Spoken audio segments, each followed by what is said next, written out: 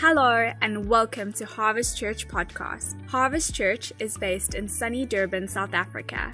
We are a family of believers who are passionate about Jesus. We really hope this message inspires you today.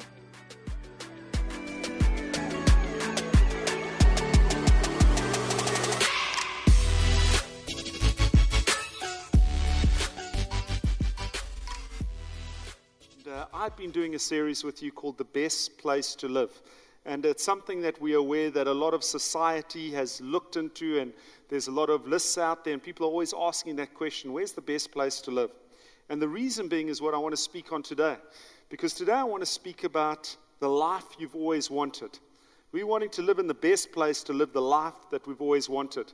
And I got the title, it's not unique, I got it from one of John Ortberg's books, and he mentions this, and there's a powerful quote that I'm going to read a little bit later that I pulled out from the book. But as we do this, I want to look at what this world says is the best life to live.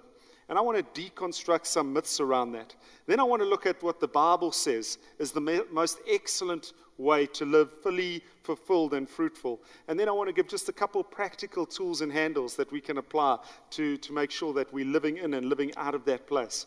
So we're going to start in Scripture. So if you've got your Bibles, you can open up. Otherwise, we're going to put it on the screen. You can put your safety belts on, because in church today, we're going to read a chunk of Scripture. Can you believe it? Matthew 6:24-34. No one can serve two masters. Either he'll hate one and love the other, or he'll be devoted to one and despise the other. You cannot serve both God and money. Therefore, and here it's going to get into the better part. Therefore, I tell you, do not worry about your life, what you will eat or drink, or about your body and what you will wear. Is not life more important than food, and the body more important than clothes? And we're going to see what the importance of that is in the next few verses. Look at the birds of the air. They do not sow or reap or store away in barns, and yet your heavenly Father feeds them. Are you not much more valuable than they? I want to change the phrasing here and say you are way more valuable than them. Who of you by worrying can add a single hour to his life? And why do you worry about clothes? See how the lilies of the field grow. They do not labor or spin. And yet I tell you that not even Solomon in all his splendor was dressed like one of these. I was dressed in amazing splendor in the last few weeks. I got to go and do a dedication in the hills of Bavaria, the Alps, the Black Forest, and a clearing before a little chapel called St. George's, and I was kitted out in lederhosen. There was a splendor there. But here it says, yet I tell you, not even Solomon in all of his splendor was dressed like one of these. If that is how God clothes the grass of the field, which is here today and tomorrow is thrown into the fire, will he not much more clothe you, you of little faith? So do not worry, saying, what shall we eat, or what shall we drink, or what shall we wear? For the pagans, or non-believers, run after all of these things. So it's saying they have that pursuit after those things. But your heavenly Father knows that you need them. You've got a heavenly Father who sees value in you. He knows what you need. And so this is what he says you need to do. But seek first his kingdom and his righteousness. It's not trying to say seek your own righteousness, what you can attain in your own strength. It's saying seek first his kingdom and his righteousness, because when you find his righteousness, you find everything that he's made available in and through his life. Seek first his kingdom and his righteousness, and all these things will be given to you as well. Therefore, do not worry about tomorrow, for tomorrow will worry about itself. Each day has enough trouble of its own. I want to say this, do not worry about tomorrow, but what are you focused on, and what are you in faith for today? Because that's really where we need to focus. That's where we need to be checking our priorities. What's unfolding today? Are we living the life that God has called us to, empowered by his grace to step into the fulfillment and fruitfulness that is ours in him? As we do that today, it unfolds in taking care of the tomorrows and eternity as it unfolds beyond that. And so I was reminded when I was flying back from Germany of a series I used to watch. There are not too many good movies being released these days due to COVID, so I went to some of the old series, and there was one that I never really got into. It was an Australian series that was done by someone by the name of Peter Rees, who was a television producer, and he had this idea that he would take the pervasive well-entrenched cultural beliefs that were being established today, and scenes from movies and cliches and things that we were taking to be truth, and he would test the basis of that reality. You know what that series was called? Mythbusters. There were 17 seasons of it. I never got into it. I'm going to go back and get into it. But really what he was wanting to do is he was wanting to take these things that had become like myths and to say, can I bust them, or are they plausible, or are they actually confirmed through the tests? And he'd have a team that would go out and test these different theories. The one that I saw was to do with bullets and water. And, often we imagine, if someone's shooting at us, what are we going to do? I'm going to dive in the water, but if they can take a couple shots, I'll have to go a couple meters down. The good news is you don't have to go too many meters down, because what they discovered is that it was a myth that bullets could travel meters underwater. They could only go, the force was lessened, and they could only travel about 1.5 feet. Listen, don't test it at home, but this is what they said. And I like this idea, because here's the thing. The Bible is all about busting myths. The Bible is all about coming and revealing where there are lies and revealing what is truth. And it takes the beliefs that are deeply rooted in our psyche, in our culture, in humanity, in our friendship circles, that we have chased after, that we've embraced. It takes those and it asks the question, is there any basis to this reality that we're believing? Is there any reality in it? And so that's what the Bible does. And there's a classic book that I'm sure that's not at the top of your reading list. It's not at the top of mine. It's by an author named Eric Auerbach, and it's called Mimesis.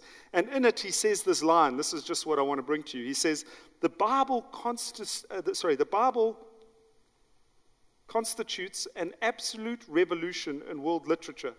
The Bible constitutes an absolute revolution in world literature. Here's why I say this. Up until the point of the Bible, everything that was written presented the world in the way that we wished it would be. But when the Bible came around, it presented the world the way it really was, the way it really is. It was busting these myths. It's saying this is the reality. This is what we need to be aware of. And so here's the beauty as we look at that. It's this provocative, prophetic kingdom life that we're called to live. We get to live in the truth that sets us into freedom. When you look back at Israel, when you look back at Israel, God would send his prophets, and they would be this provocative, confrontational people that would come up against the myths that there were. And that's why when they went into Israel, they're often dealing with other religions and belief systems that had started to infiltrate the Hebrew faith. And things like idolatry, where there was this idea that if you can control God, maybe through your behavior or your habits or how you engage with whatever understanding there was of God, then you could, if you could control him, it would go better for you. You could determine the outcome for your life. And really, that's idolatry. And that had started to creep in, and the prophets came and they addressed this.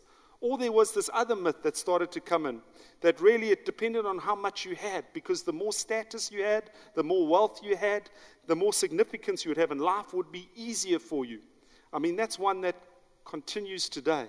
And so the Bible comes, and God has always come through the prophets, and we see in the New Testament that Jesus comes, and he comes to bust these myths. When we look at what he says this, you've heard it said, but I say to you. He said there was this belief system, but I'm coming to say this is the reality. And he challenges these things. And not all of them were complete lies. A lot of them were just half-truths. When he says, you've heard it said that you shouldn't commit murder. I mean, that's a good statement. That's not a complete lie, but it's not a full truth, as we'll see in a moment. You've heard it said you shouldn't commit adultery. I mean, that's also a good thing, but it's not a full truth. Because you see, the problem is the extent to you that you believe that what your spirituality is and what your relationship with God is determined by your behavior modification or regulation. It's going to mean that you're living distant to the reality of what God has done in you. That there's been an inward transformation, a regeneration, and realizing that you're a new creation, that the old is gone, the new has come, and living from that place. And so it's true that, yes, we shouldn't do those things, but what's more true is that we should know that there's a fight going on in our thoughts and in our hearts for what God has said over us in terms of our identity and our destiny. And when we start living true to that, right believing equals right living. Have you heard that before? Right believing results and right living. And so there's something about a deeper truth that's not a half truth, but it's a complete truth about what he's doing inwardly. And so Jesus came and he was myth busting. Jesus came and he was an enemy to the status quo. I mean, when you look in regard to the established ways of thinking and acting and believing and attitudes, Jesus says in the midst of all of that, he says, enough. He says, you've said you can't love a Samaritan. Watch me. He said, you have said you can't sit and eat with sinners. Watch where I'm sitting. What are we ordering? Jesus says in the midst of all of the status quo, those things that we have believed, the things that we have embraced, as I said earlier, that have caused us to become hypnotized and immobilized and ineffectualized because we've been believing a bunch of lies. In the midst of that, he says, enough. Watch me. Because he's modeling something different. And he's living out a truth that's destroying all the myths and the lies around him. So why do I want to share that today? Well, let me answer my own question. I believe that that culture is telling us that we need to get a balance to our lives. We need to live a balanced life, and then we will be living fulfilled and fruitful. But I don't really believe that when I look at Scripture. I see a different picture that's revealed. And so I want to ask, is this balanced life, is it confirmed? Is it plausible? Or should it be busted? So let me just bring a definition of what balance is, if we can put it up on the screen. Thank you. This is a definition of balance. It is a point of equilibrium between two or more countervailing forces. It is, if you need a thesaurus and a dictionary, don't worry, I did as well. It is a point of equilibrium between two or more countervailing forces, meaning two or more opposing forces. So you've got forces that are pushing down, forces that are pulling up, forces that are twisting you sideways, and at some point in that, it's the perfect point where you find balance. That's what it's saying. It's neither going this way or that way, but the opposing forces hold you in place.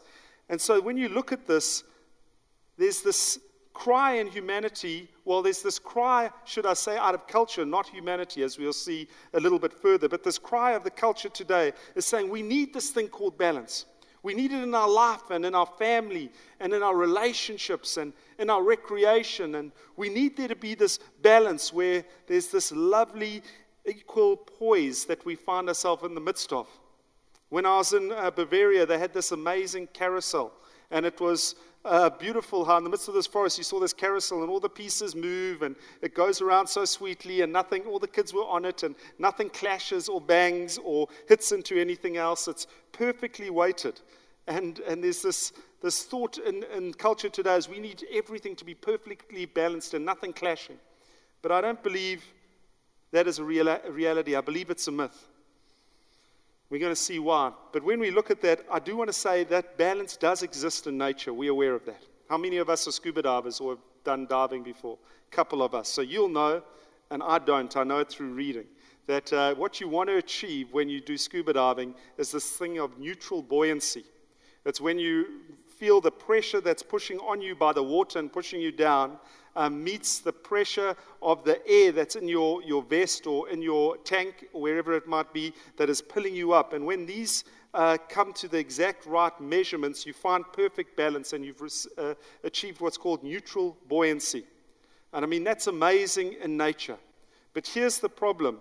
We're looking at a picture in nature and seeing it as a metaphor for life. And that's not really what life works out as. When we look at life, there are three things that we can see why this concept of balance seems to be a bit mythical. The first is this. Balance is impossible to sustain. Not attain. Balance is impossible to sustain. And the second is, balance is not even desirable when you look at it. And we'll see that in a moment. And thirdly, balance is not biblical. So let me start by saying balance is impossible. I say it's impossible to sustain because when you look at balance, it's a static image. They call it suspended animation. It's where things come into this place where if you perfectly balanced, nothing's moving. And animation literally means life. So it's suspended life. It's like this freeze frame picture where nothing's happening. And that might be great for a moment, but it takes energy to stay there. Let me show you a picture of balance if we can put it up.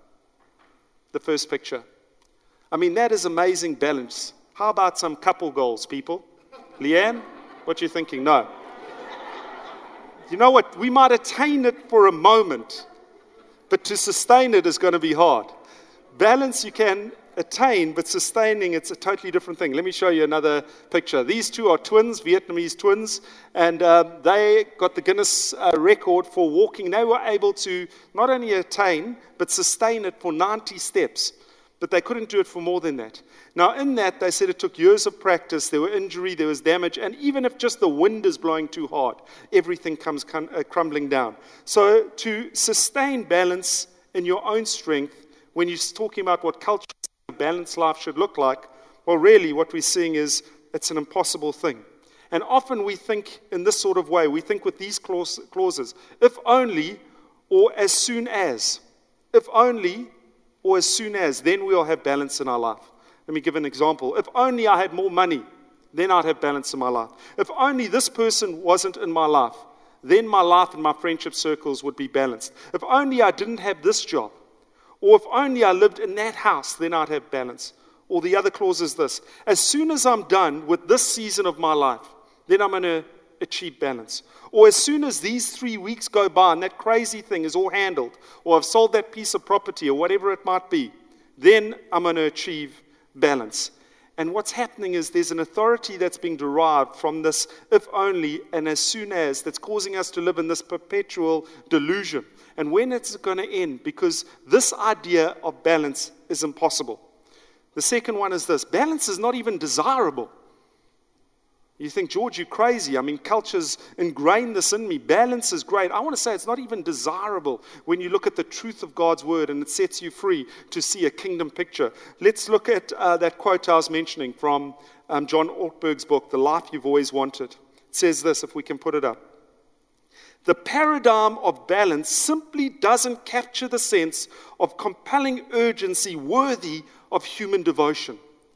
It is largely a middle-class pursuit. Oh, that's a bit of a painful one. It lacks a notion that my life is to be given to something larger than myself. It lacks a call to sacrifice and self-denial, the wild, risky, costly adventure and adventurous abandon of following Jesus. There's something about what that life must look like that doesn't look like balance. Ask hungry children in Somalia if they want you to help them achieve balance, and you'll discover that they're hoping for something more from you. And I believe, and I do believe this for each of us, and I believe that deep down you are hoping for something more than just achieving balance. So even if we could attain it, and even if we could sustain it, would you want to, is the question. Let me read that starting sentence again. The paradigm of balance simply doesn't capture the sense of compelling urgency that is worthy of human devotion. Isn't that a encouraging statement, a challenging statement, but one that causes you to think, now I want to live that sort of a life. You see, balance is not desirable, but here's the last point I want to bring just before I finish with just some biblical pictures of an excellent way to live. The last one is this: balance is not even biblical. This worldly idea of balance that we hear spoken about in culture, it's not even biblical. If you look at it, can you find one person of consequence in Scripture who lived with balance? I mean, look at King David. And here's a man, do you think when you think of him, oh, he lived neatly and perfectly and pleasantly and balanced? No, you don't. I mean, he was in caves and he was ruling kingdoms. But it was said after him, he was a man after God's own heart. There was something about him. But when he lost sight of that, his whole life seemed to derail. But he was a man who was in hot pursuit of something. He wasn't living neatly balanced. He was pursuing all that God had for him. When you look at Anna in the Gospel of Luke, she was a woman who was in her 80s, and she was day and night at the temple praying, waiting for the Messiah to come. What would our culture have told her? It would have told her, maybe you should get a prayer list and just take the one slot. Don't be crazy. Don't do all the slots. Don't stay there all the time. If she had listened to them, she would have missed being able to be a first responder and reactor to the Messiah, to Jesus coming to the temple and being able to welcome him in a way that he deserves. She wasn't living balanced. She was living in hot pursuit of something greater than her. You look at Nehemiah standing on the wall, and he had a promise from God, and he had a dream in his heart. And while he was standing there, men came and said, what are you doing? Come down from the wall. And he was saying, why should I come down from this great work to meet with you? There was a hot pursuit in his heart for something more in God. You look at the Apostle Paul, his life doesn't look neatly balanced from a cultural point of view of what balance should look like. Let me define this for you. John Ortberg, in that same book, he describes it like this. Imagine going to a time management consultant, or you could say an executive coach or a life coach. Imagine going to one of them, and this is what he would say to Paul if the Apostle Paul was with him. Paul, if I look at this time chart, I think that you'll agree with me that your spiritual life is doing pretty well. But vocationally, your tent making has seriously fallen off. I mean, this has led to some downsizing in your financial portfolio. Let's take a look at your time log and just see where this has gone wrong. And Paul would answer, 2 Corinthians 11, verse 24. Here's my time log. 5 times I've received the 40 lashes minus 1. 3 times I've been beaten with rods. Once I received a stoning. 3 times I was shipwrecked. For a day and a night I was adrift at sea, on frequent journeys and danger from rivers, danger from bandits, danger from my own people, danger from Gentiles, danger in the city, danger in the wilderness, danger at sea, danger from false brothers and sisters, in toil and hardship, through many sleepless nights, hungry and thirsty, often without food, cold and naked. And then Ortberg writes, can you imagine the expression on the time management consultant's face? What do these lives cause us to look at when we look at these heroes of this faith, the people of consequence who were living in hot pursuit of all that God had? They would say, forget this world's picture of balance and go for magnificent obsession. Pursue magnificent obsession. Live your life gloriously lopsided. See, balance is mostly a middle-class pursuit. It's not a Christ follower's pursuit. And there are 3 profoundly biblical truths that I want to bring out that transcend our quest for balance. But here's the beauty, I'm going to whisper it. They actually bring balance into your life. Let me mention it. The first is this, biblical pursuit. This is the more excellent way, as Scripture reveals. The need for focus. We can put that on screen. The need for focus. This is what Scripture says. Seek first the kingdom of God and His righteousness. Seek first the kingdom of God and His righteousness. Get your focus right. If you're wanting to live life, the life you want to live, fruitful and fulfilled, get your focus right. Don't seek the money thing, the housing thing. Don't seek that which everyone else around you is running after. But make your focus God, His kingdom, His righteousness, and all that He has made available. Then everything else will be taken care of. When we look at David and Nehemiah, when we look at Anna and the Apostle Paul, as we've spoken about them, you wouldn't look at their lives and call it balanced. Yet they lived with a fierce, intent, sharp focus that defined them and made them distinct from others around them. And this is where the Apostle Paul says this in Philippians. This one thing I do, forgetting what is behind and pressing on. You see, he's got a focus. Straining toward that which is ahead. I press on to take hold of the goal, to win the prize for which God has called me heavenward in Jesus Christ. You see, there was the sharp focus, and he was in hot pursuit of the kingdom. He was in hot pursuit of the righteousness made available to him, that he could live in the fullness of all of what that meant. And that's where he was choosing to lean into and live out from. So we need focus, and you need center. You need to be centered in Christ, in His crucifixion, yes, but also in His glorification, because there's resurrection life that's available, where you get to live in Him, but His life gets to live in and through you as well. There's something about living centered in Him that centers us to be a kingdom people. And Paul says, for me to live as Christ. There's something dynamic happening. Let me explain it a bit further from Galatians 2, verse 20, the Passion Translation. It says this, Paul speaking, my new life is empowered by the faith of the Son of God who loves me so much that He gave Himself for me, dispensing His life into mine. I get to live in Christ as the center, but Christ's life gets to live in and through me as well. His life is dispensed in me, His grace, His favor, His ability and capacity that goes way beyond what I can do in my own strength. So let me bring a picture of what this focus looks like, because it's different for every person as they journey this personally with the Holy Spirit's leading. If you've got kids who are really young right now, what does seeking the kingdom look like? I want to say the kingdom is happening right there where you are pouring your life into your children. That's where the kingdom is happening. That's where you are getting to outwork all that God is wanting to do to bring fruitfulness and fulfillment in your life. But don't use your family as the ticket to escape from other things as well, because then you're doing your kids a disservice. Because when your kids get to a certain age and you start to say, no, it's only about our family and it's about nothing more, what you're doing is you are stopping them from engaging with a kingdom that's advancing in neighborhoods and schools and communities and cities and nations. So when you've got small kids, pour into them. But as you raise them up to be those who realize that there is an advancing kingdom. And we don't want to live neatly balanced in the middle in a household. We want to be caught up on the radical edge that's breaking into every area of society that we get to touch and we get to see God's life come to. So believers, we're called to be focused on the kingdom and rooted, centered in Jesus Christ. Now I want to say this next line, and I want to say it as an invitation for what we have in Jesus, not as a condemnation for what you don't have. So please hear me. If you're not a kingdom person, and if you're not a Christ-centered person, your life can be failing even when the world thinks you're winning. When you're not pursuing the kingdom, and you're not taking hold of Jesus Christ for all that He's taken hold of you, your life can be failing and you can be feeling unfulfilled and unfruitful even when the world thinks you're winning in all those areas. I want to say it's about a choice that we have to come to. If you look at the parable of the two sons, as Jesus tells us, the prodigal son and the frugal son, you've got the prodigal son who tries to take everything that he can and he runs with it and he squanders it all. He's unfulfilled and unfruitful.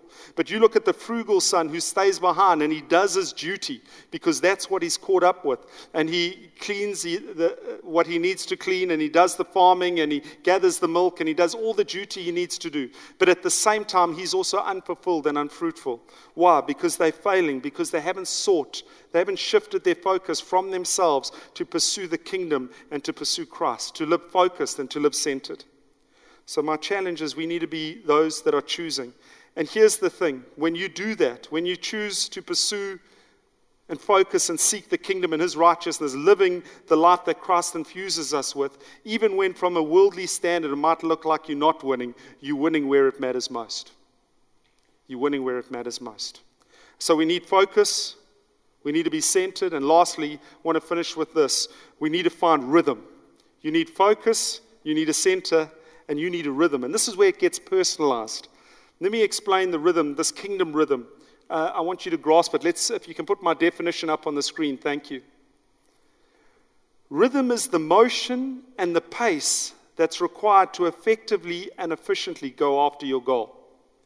Rhythm is the motion and the pace that's required to effectively and efficiently go after your goal. That's what rhythm is. You see, it's different in different scenarios. If you're climbing, do you climb a mountain with the same rhythm as you swim with? No, because you'd be falling over that mountain or you'd be drowning in the pool if you use the same motion. Because the thing is, it requires a different rhythm. It requires a different motion and a different pace to be effective in what your goal is in that moment. If you are throwing pottery, if you're one of those, I like that phrase. If you do pottery and you're throwing pottery, I hope I got that phrase right. Otherwise, you're looking at me if you're an artist and you're thinking, this guy needs to stop reading books and get into an actual studio. But if you do that with the same rhythm as you do skiing, you're either going to be falling off a mountain or you're going to be scattering clay all over the room. And so there's a different rhythm that we need to see. And here's how we discover rhythm. Rhythm is required by discerning what is the goal for this moment as I keep my focus and keep centered. Rhythm is discovered by saying, what is the goal for this moment, this season, this time of life that I'm in, while I keep my focus of being someone who's seeking the kingdom as righteousness and I stay centered in Christ. What does that look like? It's going to be different for each of us here. You've got to navigate that and discover that in God.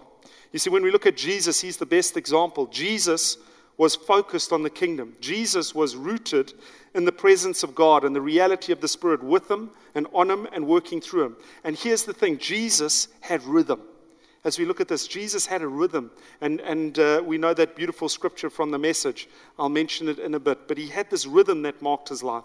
But I want to ask you this question. Have you ever thought about the 30 years Jesus lived before the last 3 years? What did that look like? He was a carpenter, we know that. Do you think Jesus was kingdom-focused as a carpenter? Or was he only kingdom-focused when he got to the age of 30 and the 3 years of ministry?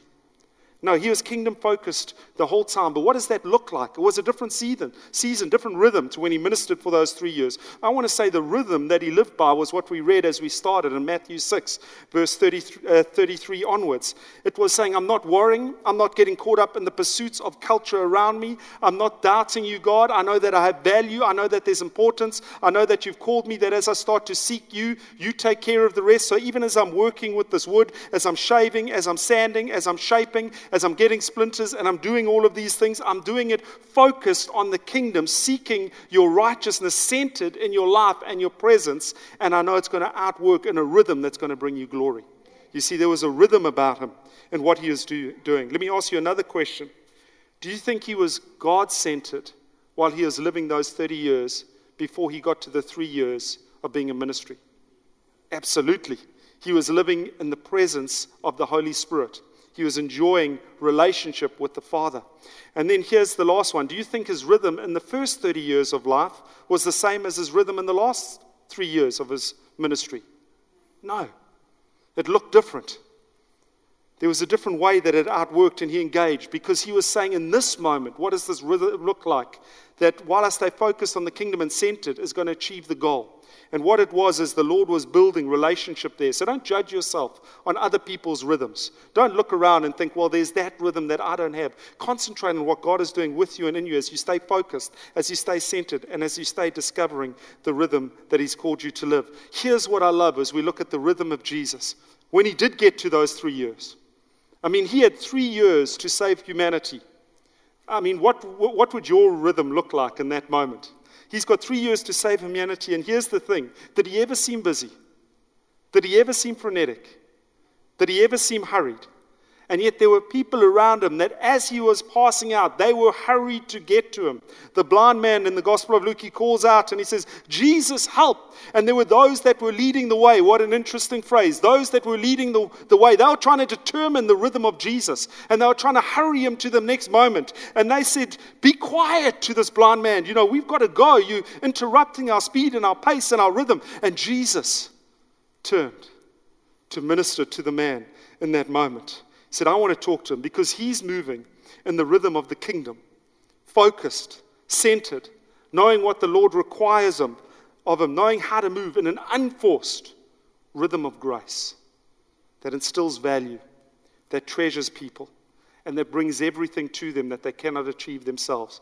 Because as the kingdom advances, it's a kingdom of bounty and abundance that spills over and advances and overwhelms and overcomes and brings blessing wherever it goes. He was never too busy, and he was never too hurried. So I want to finish, and I want to ask you to ask yourself this question. 2 questions. Ask yourself, this moment, am I focused on the kingdom and seeking his righteousness?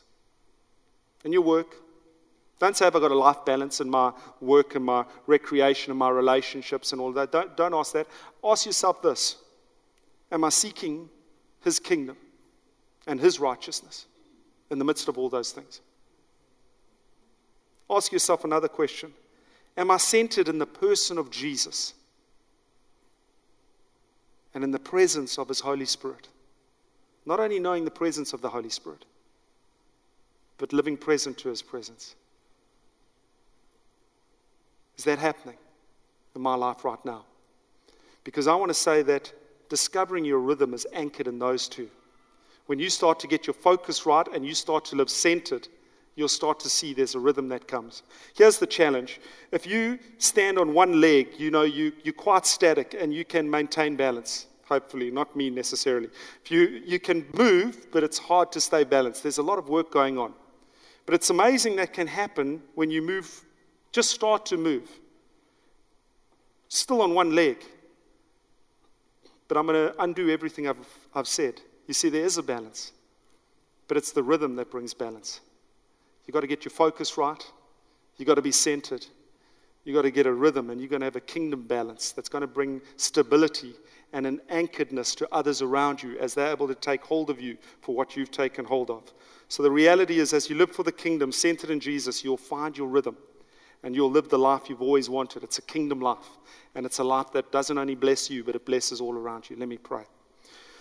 Father, I want to just pray for us as we gathered here, that even as I've shared these things, Lord, that there wouldn't be a sense that somehow we've got to conjure this up or make it happen or do it in our own strength or strive harder or if only or as soon as that happens, then it'll happen. I thank you that it's already happened, that we aren't defined by our past failures or behavior, but we're defined by what you've said to be true of us, Lord. And as we start to seek you, and as we start to seek your kingdom of abundance and lavishness and extravagance, as we start to seek that first, and your righteousness that you've blessed us with, that we get to receive, that we receive everything else as well. And I pray that, Lord, as we start to understand that and we start to live in the life that you have given us in you, Jesus, that your life starts to infuse us and move through us, that there will be a capacity and an ability to live like we haven't lived before, because there will be a new rhythm to us and it'll be a kingdom rhythm. And I thank you, Lord, that it's unforced,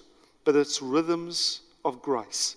Grace upon grace, favor upon favor, blessing upon blessing, and life that leads to eternal life, not only in quantity, but in the quality of it.